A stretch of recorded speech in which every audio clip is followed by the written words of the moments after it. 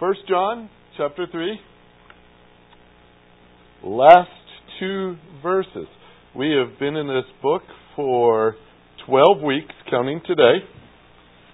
And today is our last day that we will look at this chapter, 1 John chapter 3. And as I normally do in my classes at school, the last day is final exam. I'm just going to give you a quiz, all right? That sounds a lot less painful, doesn't it? A quiz. What are the three essential truths taught in this chapter? Like Christ, love brother, live truth. Good. All right. So far we're passing. That's chapter 3, 1 through 9. Be like Christ. Chapter 3, 10 through 17. Love our brother. Chapter 3, 18 through 24. Live the truth. How often are these three essentials to occur in our lives? Daily. Always. Good answers. Perfect. Good. How are you doing? Oh, that wasn't on my quiz. I just wondering. Why are we to be like Christ and love our brother and live the truth? Give God the glory. What's that? We're His children. Yes. He gave His life for us.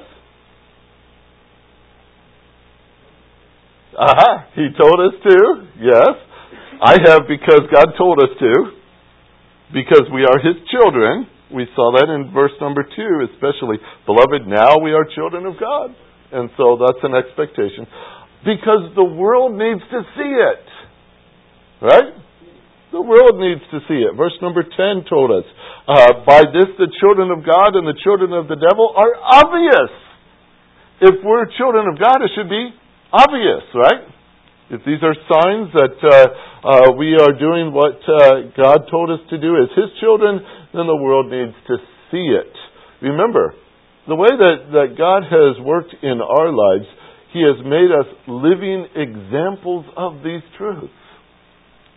Being like Christ and loving our brother and living the truth are not just for us, it's for the world to see what God does in our life. Now, the essential part of that is certainly this, and you know it as well. Where else is the world going to find these things if we aren't living them? If we're not loving, and if we're not like Christ? We're the source.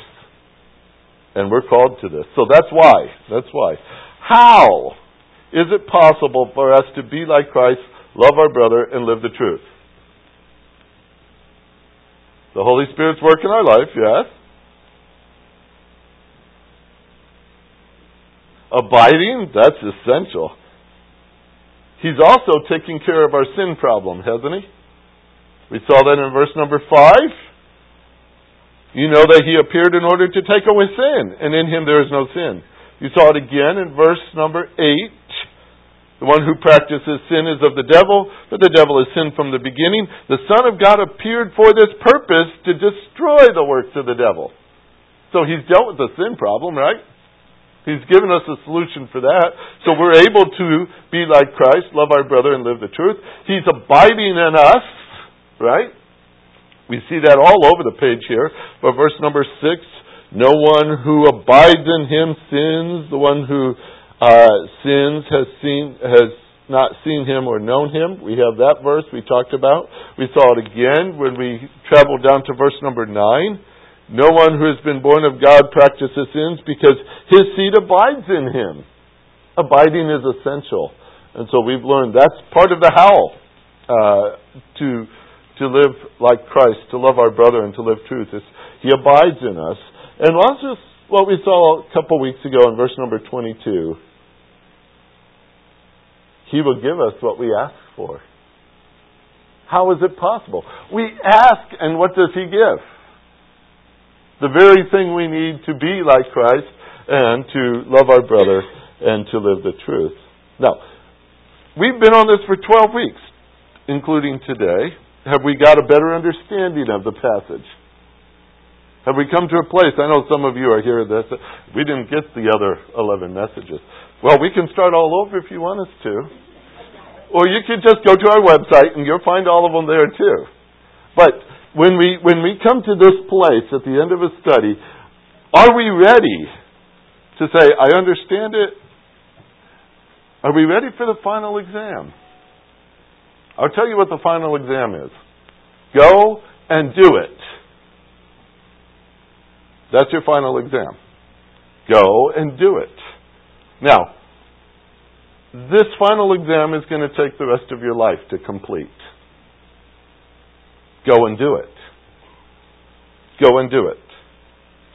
Now, today we're going to look at verse 23 and 24. And I call this a little study on this and that. All right? This and that. And it's not just miscellaneous stuff that goes along with it. It's actually under the topic of living truth. It says in verse number 23, this is the commandment, that we have believed in the name of His Son, Jesus Christ, and love one another just as He commanded us. The one who keeps His commandments abides in Him, and He in him.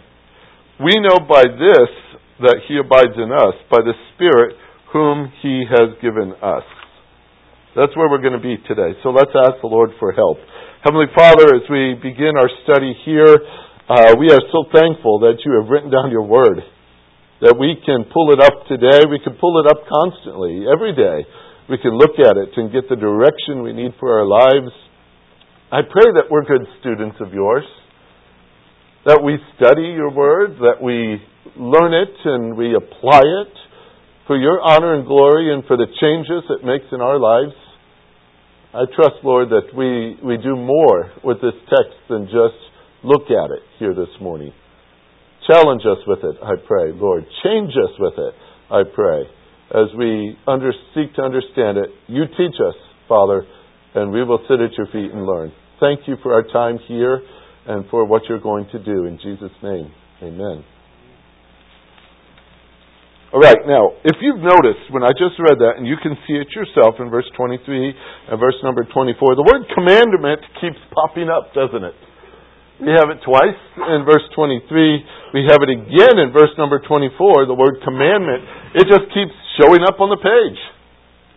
Now we'll stop for a minute and talk about the word commandment as we get started. The Greek word means an injunction, an order. Of course, it's a command. A requirement, an authoritative prescription. That's what one of my lexicons gave it, an authoritative prescription. Sounds like we need a doctor to help us with this one, huh? A prescription. Now, you've met people like this, and I don't think these are the kind of folks that doctors like to really hear about, but they send them home with a prescription, and then they modify it to their own desires. Oh, I'll take it here, I'll take it there. They don't follow the exact instructions. They just kind of work it. You've never met anyone like that, have you? They just do what they want with what they've been told that's best for them. They constantly alter the prescriptions and things. Let me ask you a simple question. When you see God's commandments, are they adjustable to your own preference? No, they're not. As we've studied through 1 John 3, have we found anything in here that we probably ought to sit down and talk it through with God and let Him know that maybe it's just not going to fit that way with us? That we should maybe debate a little bit. Maybe Lord, isn't this part a little more optional than the rest? Have we found a verse like that as we've studied through here?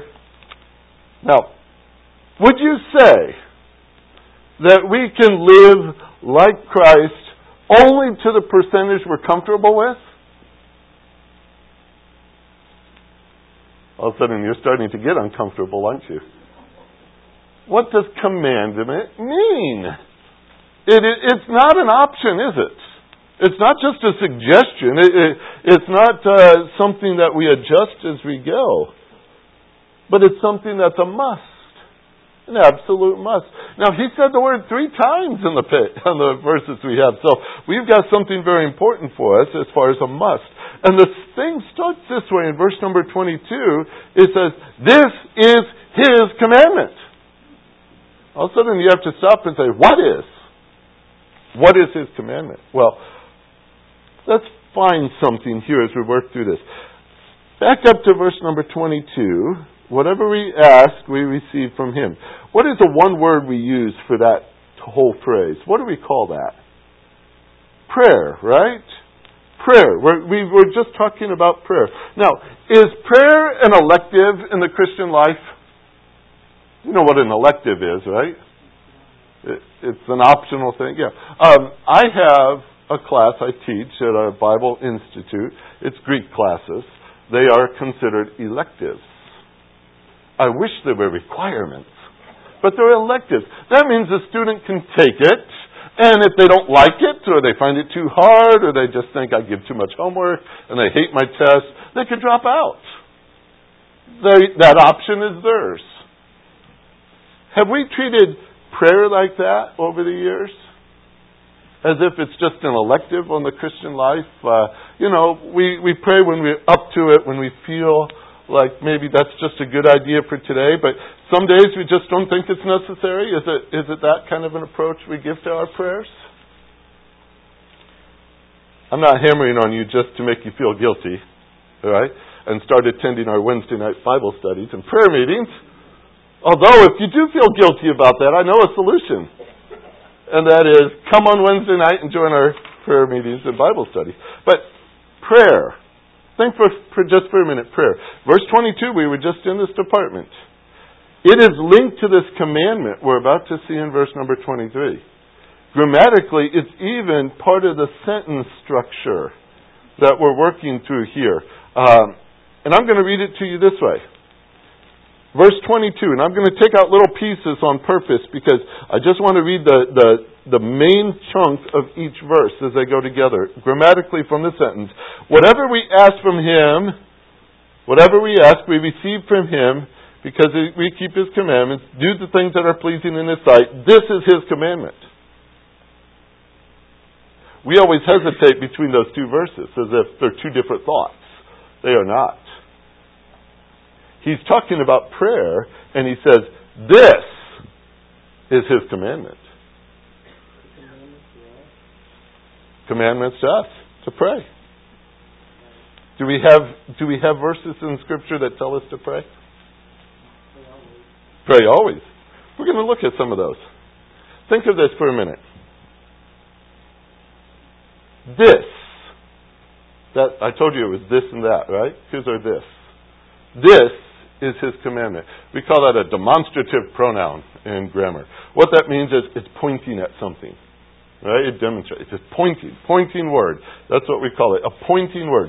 Webster, in his dictionary on what is a demonstrative, he says, it's invincibly conclusive, having the power of showing with clearness and certainty. And it's a summary of sort that is speaking in a terrific way of what's just gone before. This is his commandment. He just told us to pray. This is his commandment. Put it this way. It is his commandment that we be like Christ. Have we already seen that? It's in the passage. We've learned it. It is his commandment to be like Christ. And it is his commandment that we bring that before him in prayer simply because we can't do it by ourselves, can we? We have to go before him in prayer. It is his commandment that we love our brother. Is that true? We saw that as well in chapter 3. Now, it's also his commandment that we bring it before him in prayer because you can't do that yourself. It is his commandment that we live the truth. And his commandment that we bring that before him in prayer because he knows you can't do that yourself. All of these things are dependent on him. And that's his commandment, that we go to him. That we go to him. That's his commandment, that we ask. I doubt that I have to go over all the New Testament to show you how to support this as a commandment. But there are two examples, and they're real simple. In Matthew 7, verse number 7, Jesus is teaching, and he says a verse that most of us probably have learned in some little Sunday school song. Ask, and it shall be given to you. Seek, and you shall find. Knock, and the door will be open to you. And you say, how do you remember those in order? A-S-K. Ask, seek, knock. Helpful, huh? Just taught you something new. Ask. How often? The verse says, all the time. Present active imperative in the Greek. That means keep on asking. Keep on asking. Keep on asking. Seek. Present active imperative. Keep on seeking. Keep on seeking. Keep on seeking. You want to guess about knock? Same word. Keep on knocking, keep on knocking, keep on knocking. All of those are what we call imperatives. That means they're commands, not options. He told us to do that. Keep on asking. And then another verse, 1 Thessalonians 5:17, just mentioned. Pray without ceasing. You want to know what pray means here? Grammatically? Present, active, indicative. Which is what we call keep on praying, keep on praying, keep on praying. Imperative, it's a command. And how are we to keep on praying? Without ceasing. That's pretty intense, isn't it? Keep on praying without ceasing. That's the way it comes out. So prayer is a commandment. Just a simple picture. Just get us started here. Does that allow us to consider it optional now? No, it doesn't. It's a commandment. Here's what I also add with commandments, and it's just a simple picture as well. But if we are not doing it, what are we? Disobedient, right? Out. Okay. Prayer is His commandment. Prayer is His commandment. And so this is His commandment. That's where we start, verse 23. That's based on the previous thought. He's pointing right at it. Saying, see that thing I told you about asking, you shall receive? This is His commandment. He's pointing right at it. This is His commandment. Now, when we are obedient in praying, there are results. There are results. We saw in verse number 22 especially. We're asking, and what is He doing? He's giving, right? We're asking, we need this, Lord, to fulfill your will. We need this, and He's giving, because He's a gracious God, and He does do that. But I'm going to call these other things as well, in the rest of verse 23 and into verse 24, the results. And I'll tell you why I'm going to call them results, because of the word that. You say, but it looks like a that. What do you mean, that?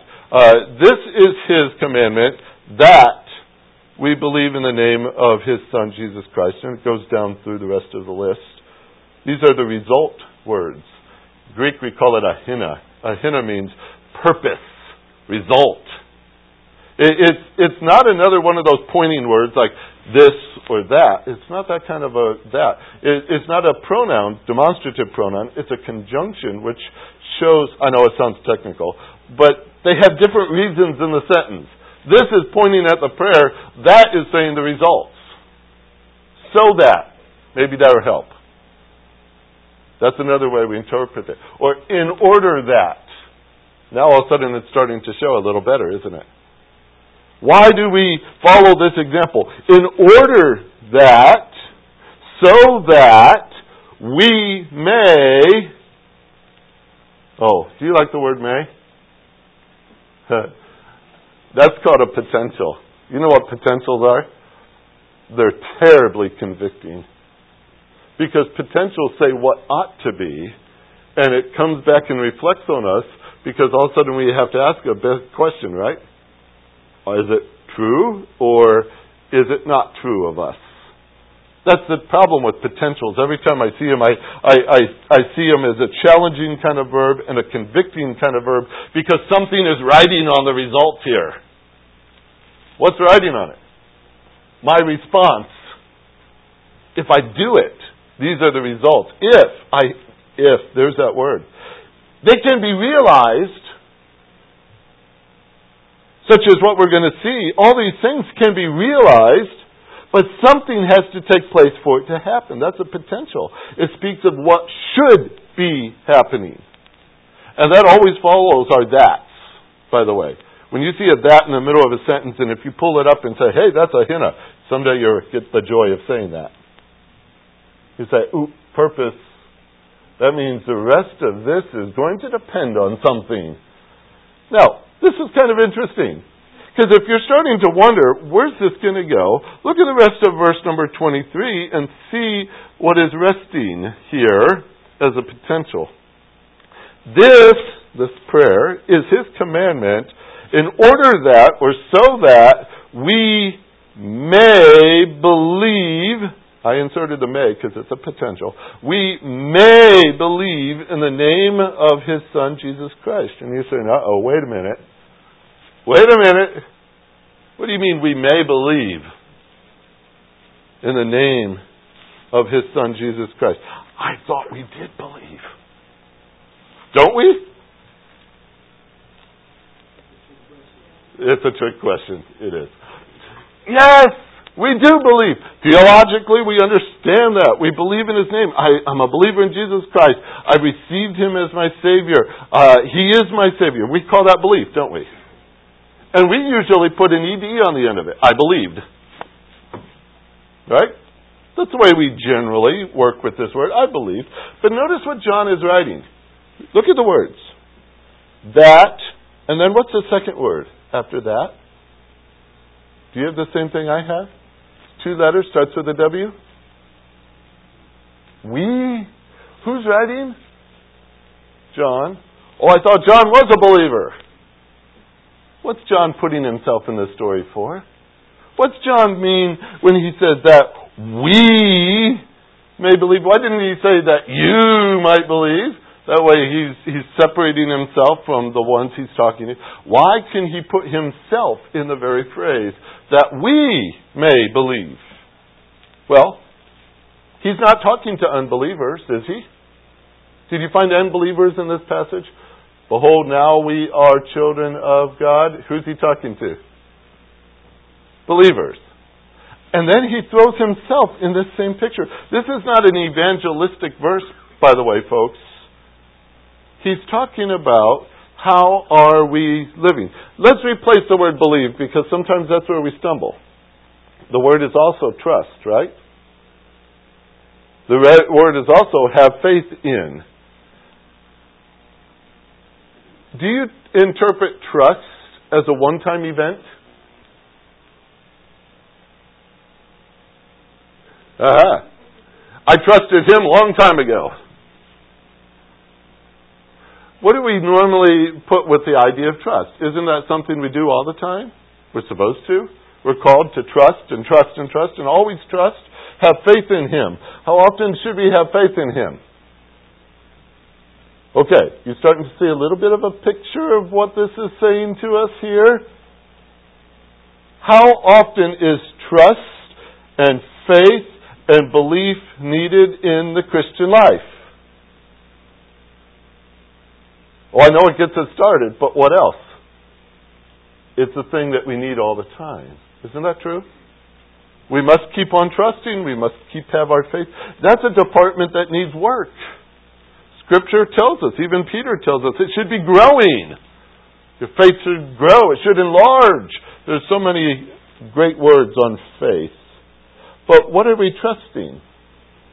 Let's add that element too. What's he say we're trusting in? Same verse, verse 23. What are we trusting? No one knows. In the name of Jesus Christ, right? In the name of Jesus Christ. That's not just a title.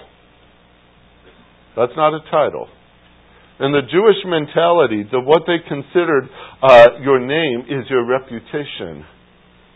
They considered your name to be your honor. They considered your name to be your character. Your name carried a lot more to it than just a title. It was your reputation. It was your honor. It was your character. So let me reword the phrase a little bit for you. to get some help in what John is saying here. We need to keep on praying in order that we may trust in His reputation. That's not tricky. Prayer builds what? Trust. Do you know that? Prayer builds trust. I'll tell you why it does this. Because answered prayer shows His reputation, doesn't it? Shows His character. He's told you to ask Him, and what has He promised to do? Give it. Do you trust that? See, the more we trust that, the more we pray as He tells us to, the more we are convinced of His reputation, of His character, of His promises that He's going to keep. Why do you think He's taught us to pray in His name?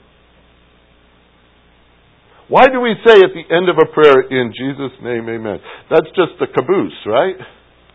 That's so we know the train is gone. When I was a kid, we loved the cabooses. We always knew the caboose was that thing that came last. Anymore, they don't have cabooses, and it's sad. I miss the cabooses. But the caboose always tells you, train's at the end. When we pray, we tack on, in Jesus' name, amen. There was a lady in one of our churches that when she heard that, she knew it was time to put her shoes on. Service was over. Right? She told me that one day. I didn't know that. The whole time she's without shoes, but when you say, in Jesus' name, whoop, in they go. Service is over. Is that why that's tacked on? Just so we know it's coming to an end? Or are we praying, acknowledging that His reputation and His character are the answers to what our problems are? That's why we add it, you see. In Jesus' name, we're talking about His reputation. Have you ever prayed according to His reputation? According to His character? Boy, that would change your prayers. That would change your prayers. Even the answers to your prayers. Then you're now trusting in His will and not yours. Prayer drives you to trust Him. Just adding the whole picture where it's in keeping with our trust of Him. God designed it so. You know, that's an amazing thing, too, when you stop to think about it. When God was designing all that He did, He designed prayer, too. And He says, I'm going to put prayer in their life. I'm going to make it such a necessity that they pray to me. I don't want them to be self-sufficient. So, when He was making us, He didn't give us omnipotence. Have you noticed that? He didn't give us omnipotence, all power. He didn't give us that. Because He wanted us weak so that we go to Him for strength and ask Him. Notice He didn't give us omniscience either. I know as parents we would love to have that little gift. Omniscience. For a while I think my kids thought I had it. We lived in a parsonage where the bedrooms are up above the living room, and there was this wonderful creak in the hallway that when you stepped on it, you could hear it downstairs, this sound. And every time we heard it, we'd just yell, "Get back to bed!" And they're like, "How do you know we're out?" They thought we were omniscient. There's a creak in the floor. Oh, I gave away my secret. Children, don't listen. Parents have all kinds of things like this. The fact is, we're not omniscient. You know why? Because God says, I want them to come and trust me for wisdom. I want them to come to me for answers. I want them to be limited so that they know that I am the one who gives them direction. So He's made that a need for prayer. He could have made us omnipresent. But He chose not to. He could have made us omnipresent. I know as a parent, I would love to have that. Every time my kids go this way and this way and this way to school, I want to go with them. But I can't. I sit by the phone. And I wait to hear that they're there safe. And things like that. We can't be everywhere, but who can be? God can be. And so guess what He's designed prayer to be? To recognize our limitations, and we need to go to Him for that help, don't we? So we learn to pray. This is the entire picture I set before you here. The that of the sentence is that we may be believing Him. That's why He's given us this need for prayer and the command for prayer, that we may be trusting Him. He's designed it so. So He's told us to pray. That's His commandment. And He's told us the purpose so that we learn to trust Him. That we may believe Him. You see? That's our potential. I wish it were a reality. But that's our potential. We are to believe Him. We are to believe Him. The same thing in the rest of verse 23 is the same whole picture is that we may love one another. That also is riding on all this. He's telling us to pray so that we may be loving one another. Now, loving one another is a command, right? We saw that. Look at the end of verse number 23. Just as He commanded us, loving one another then is dependent upon our obedience to asking that we love one another. I don't know if you've noticed this. As much as we may desire this, we can't change other people. Have you tried? Mom? Dad? Have you tried? I've tried. The pastors are notorious for this problem too. We cannot change people. Sometimes we find a person that we say just needs fixed. And we dedicate an awful lot of effort to fixing them, don't we? And then we get frustrated when they're not. We're trying to fix it. We're trying to fix it. We're trying to fix it. Stop for a minute and ask another series of questions. Who fixes people? Who is the one who changes people's character? You know the answer, but you don't want to tell me. The Lord does it, right? God is the one who changes. And who does He change people to be like? People who are believers in Christ, guess what He changes them to be? Like Christ. All of them? Okay, you ready for that? All of them. We think sometimes, well, maybe it's just some of them. Because we know certain ones that, Lord, they're not anywhere like Christ. I know they're called a brother in Christ, but aren't you going to fix that person? You know what He promised? They will be like Him, for they will see Him as He is. Don't put your timetable on God's work. Do what God said to do. Love them. God changes them. We love them. Whose department isn't changing? That's God's. What has He told us to do? Love.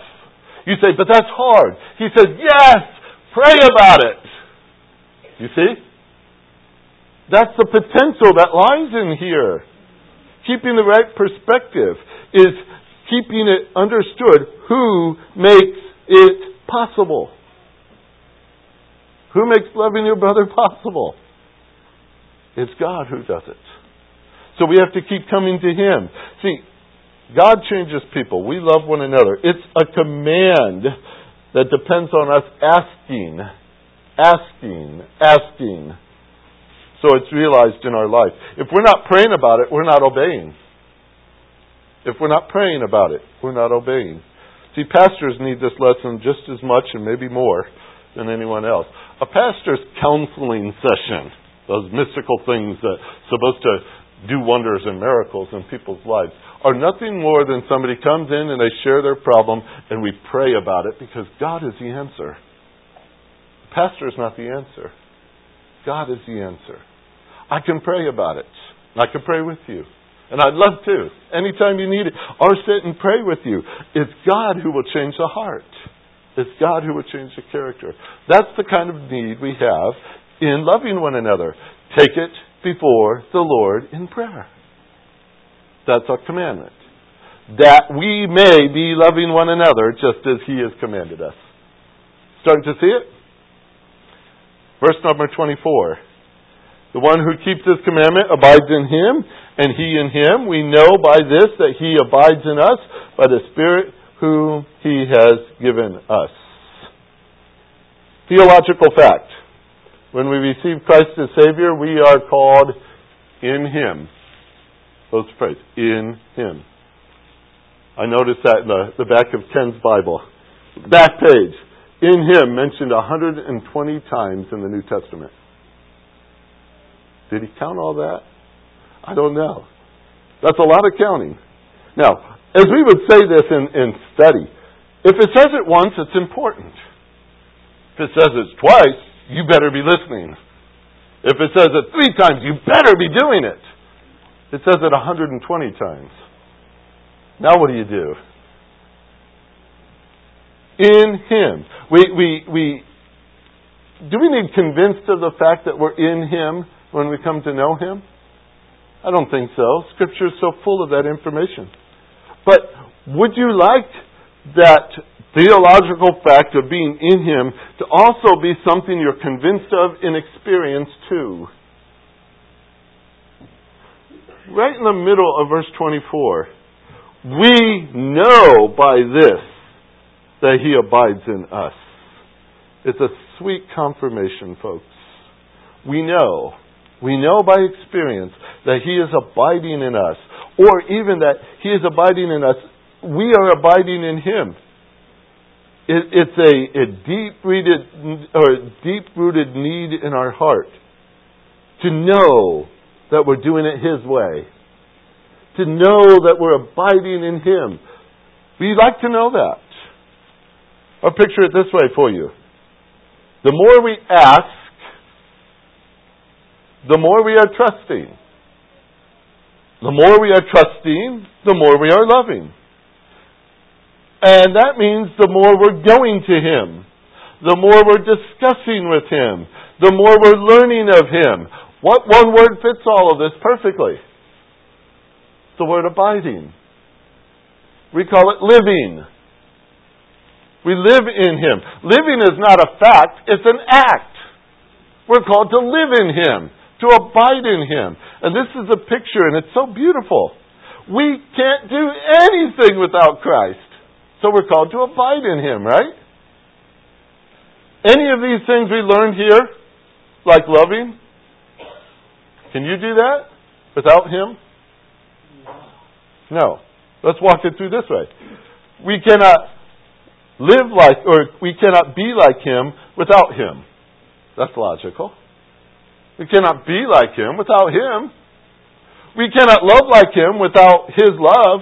We cannot live truth without His truth. We call this abiding. When we go to Him, we go to Him to receive what we need. It assures our soul in the whole process, and it reminds us again He's living in us. That's a simple way to render this last verse. Because too often, we kind of approach the Christian life like installing new programs on our computer.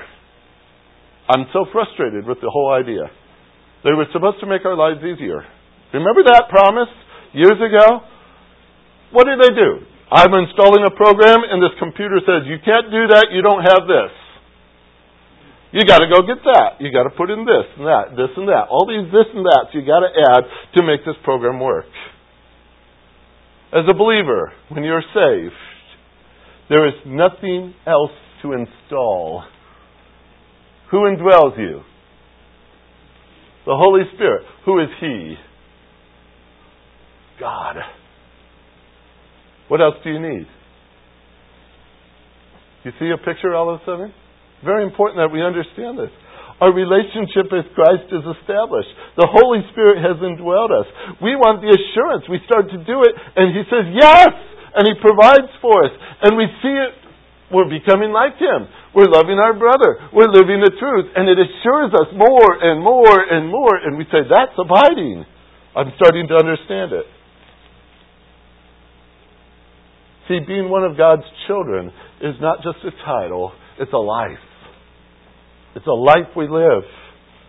So we live it. We abide in it.